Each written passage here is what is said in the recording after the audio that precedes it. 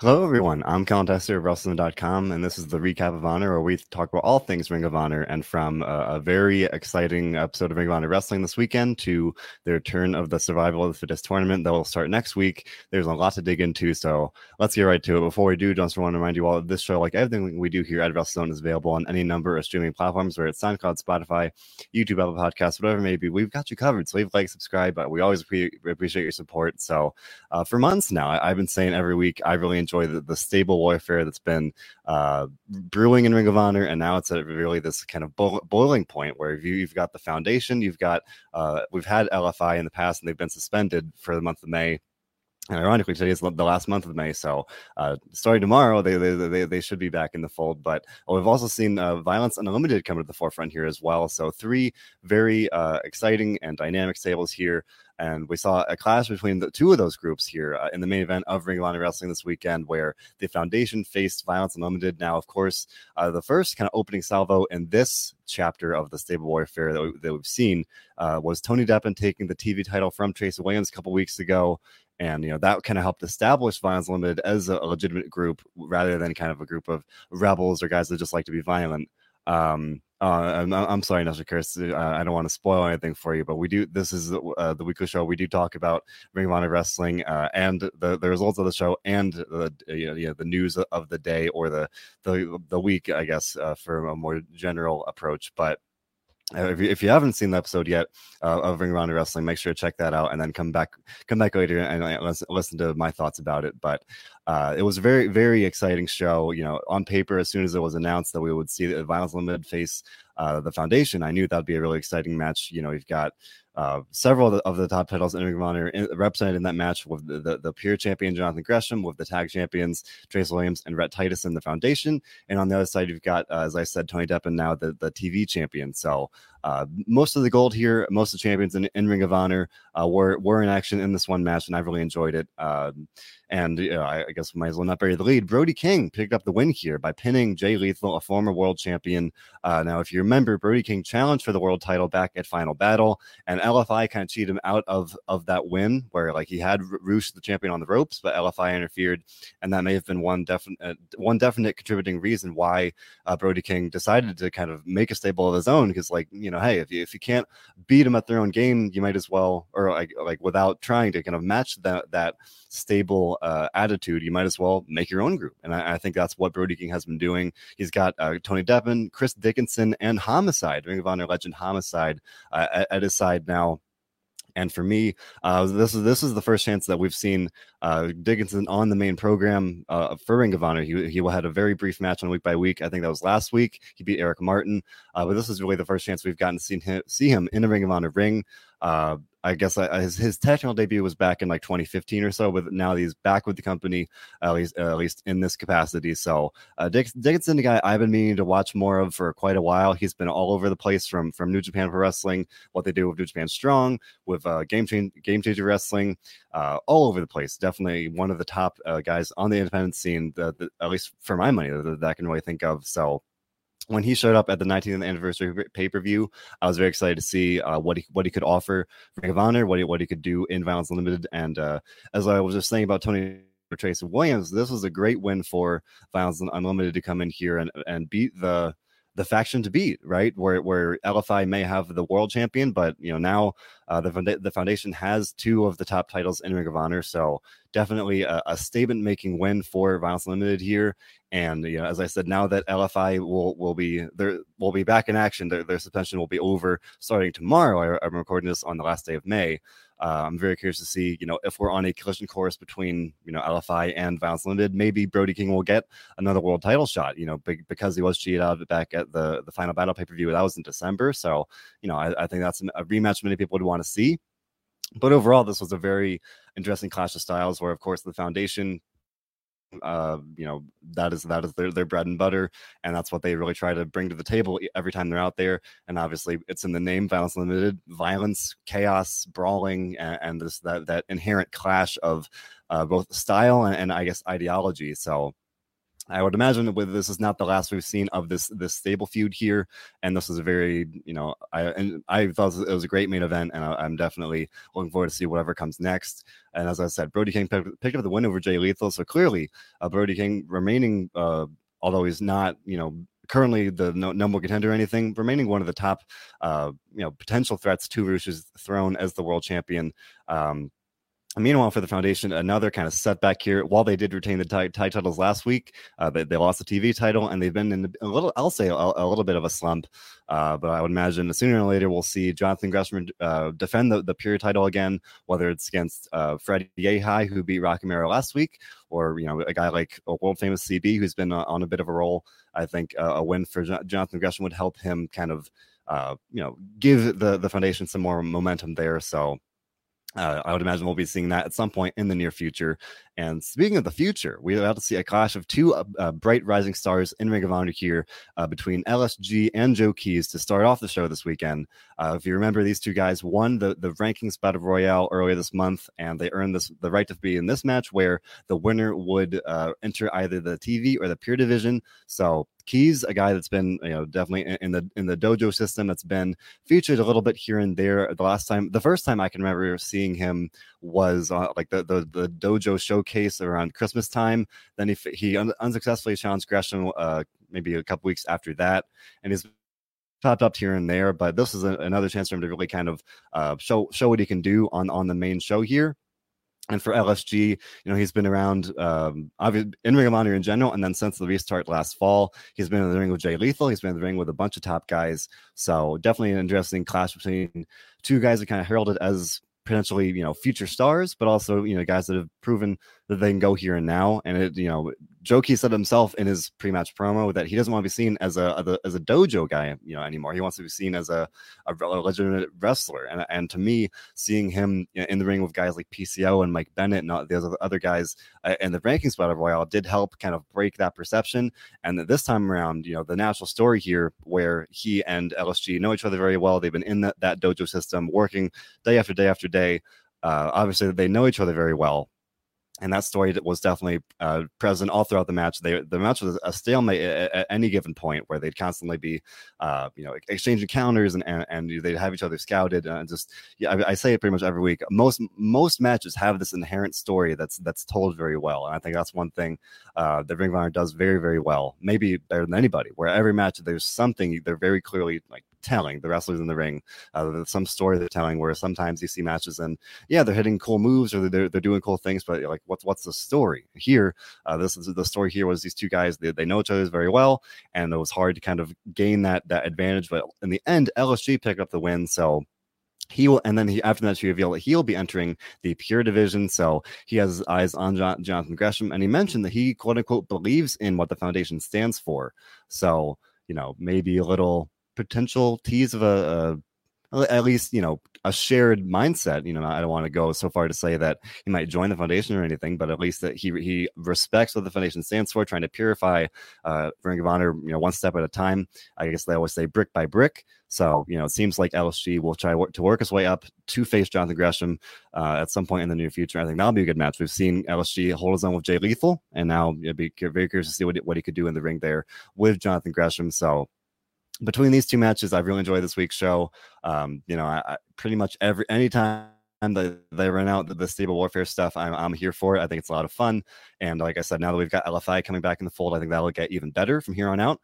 So, we're on the precipice of June here, and then beyond that will be July, and then we'll get the return of live fans, the best in the world. So definitely lots of stuff to look forward to in that sense. And speaking of stuff to look forward to, last week they had announced that Ring of Honor announced that the Survival of the Fittest tournament was returning, and I could report that, but we did not know who would be in it. But then the next day, Tuesday, after I recorded it, they did announce who would be in the bracket there, and that will be starting next week. And the first matchup, I'll run through the bracket here, but the first match in the tournament will be Ray Oris versus Flamita, the former Mexa Squad partners. That match will be happening next week, as well as a Pure Rules match between Josh Woods and Silas Young.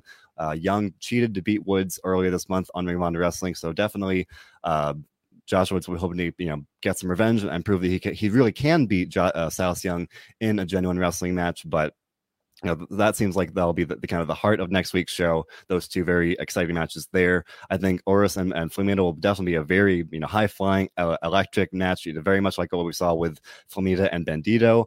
Flamita picking up a win in that match, albeit by bending the rules.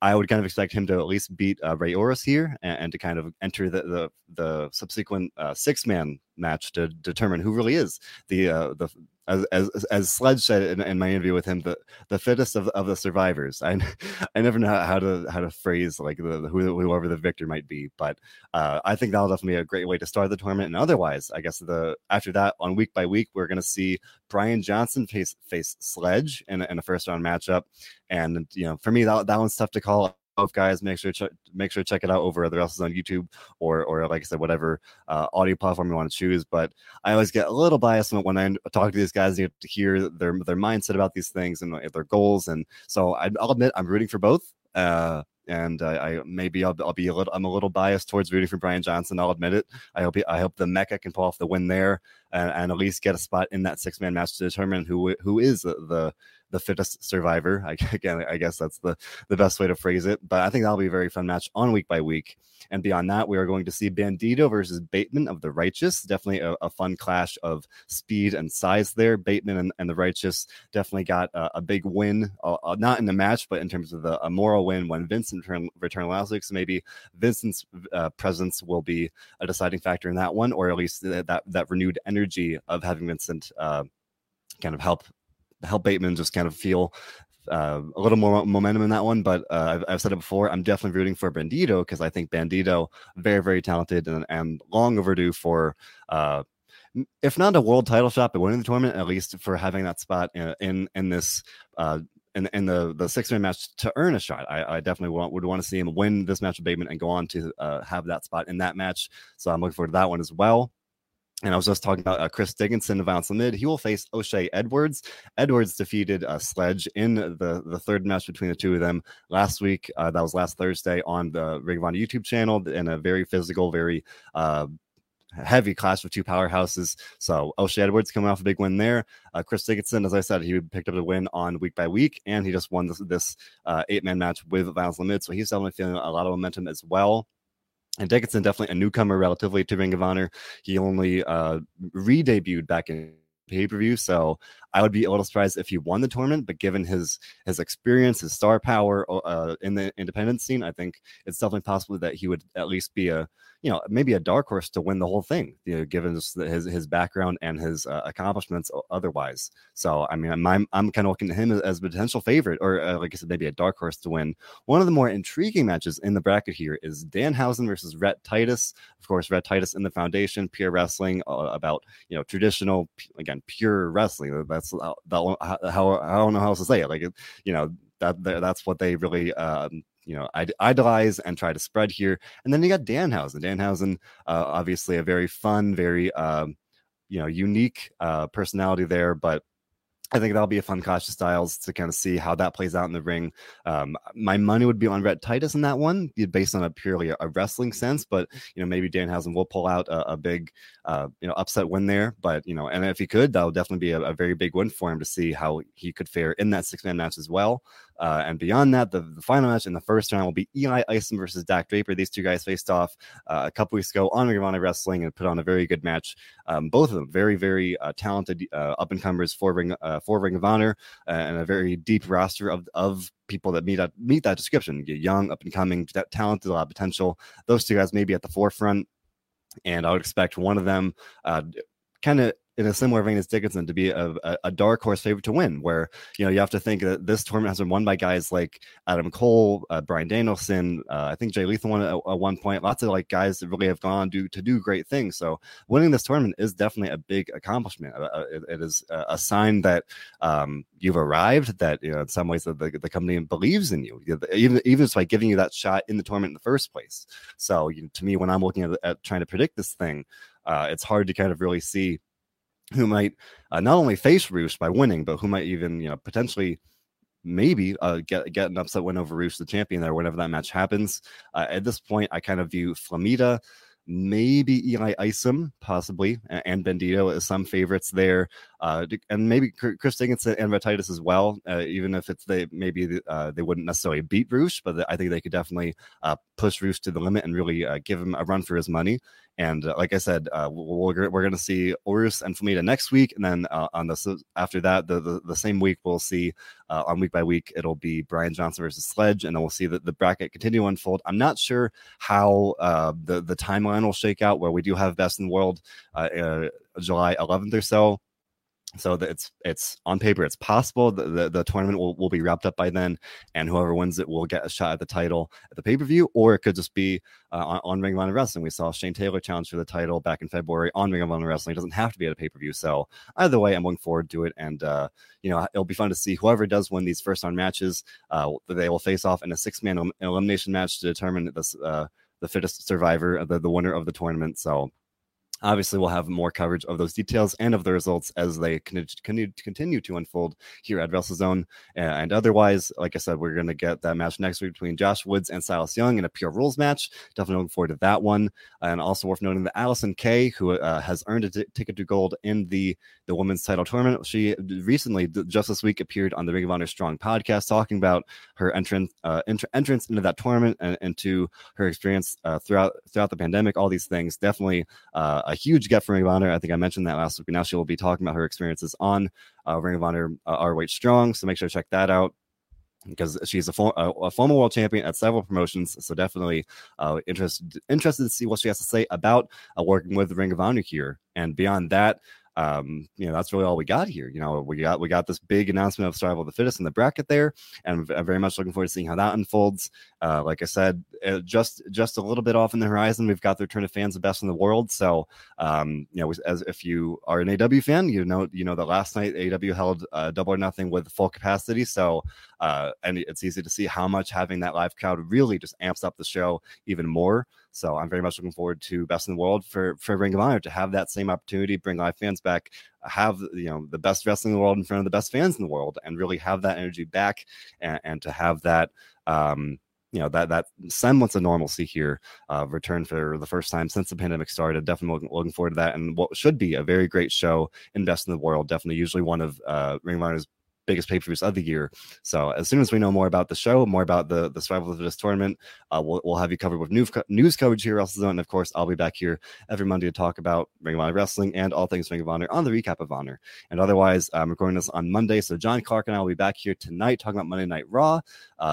John and I also talk about WWE NXT on Tuesdays. The Dynamite Dudes of Attitude talk all things AEW, and they also do WCW written for some fun fantasy booking stuff. And finally, Robert D. Felice and I talk about Friday SmackDown on Saturday mornings. We're kind of shifting into Saturdays more out of necessity because of scheduling conflicts with other shows, but lots of great stuff. And in addition to lots of great interviews, Bill Pritchard recently interviewed Sean Spears, AEW star. He's interviewed Eric Rowan, Fred Rosser. I interviewed Sledge and Roxy, the prodigy for Ring of Honor, very recently. So make sure to check that out. All these things and more available on our WrestleZone's Facebook, YouTube, there are SoundCloud, Spotify, YouTube, Apple Podcasts, whatever it may be. We've got you covered. So leave a like and subscribe.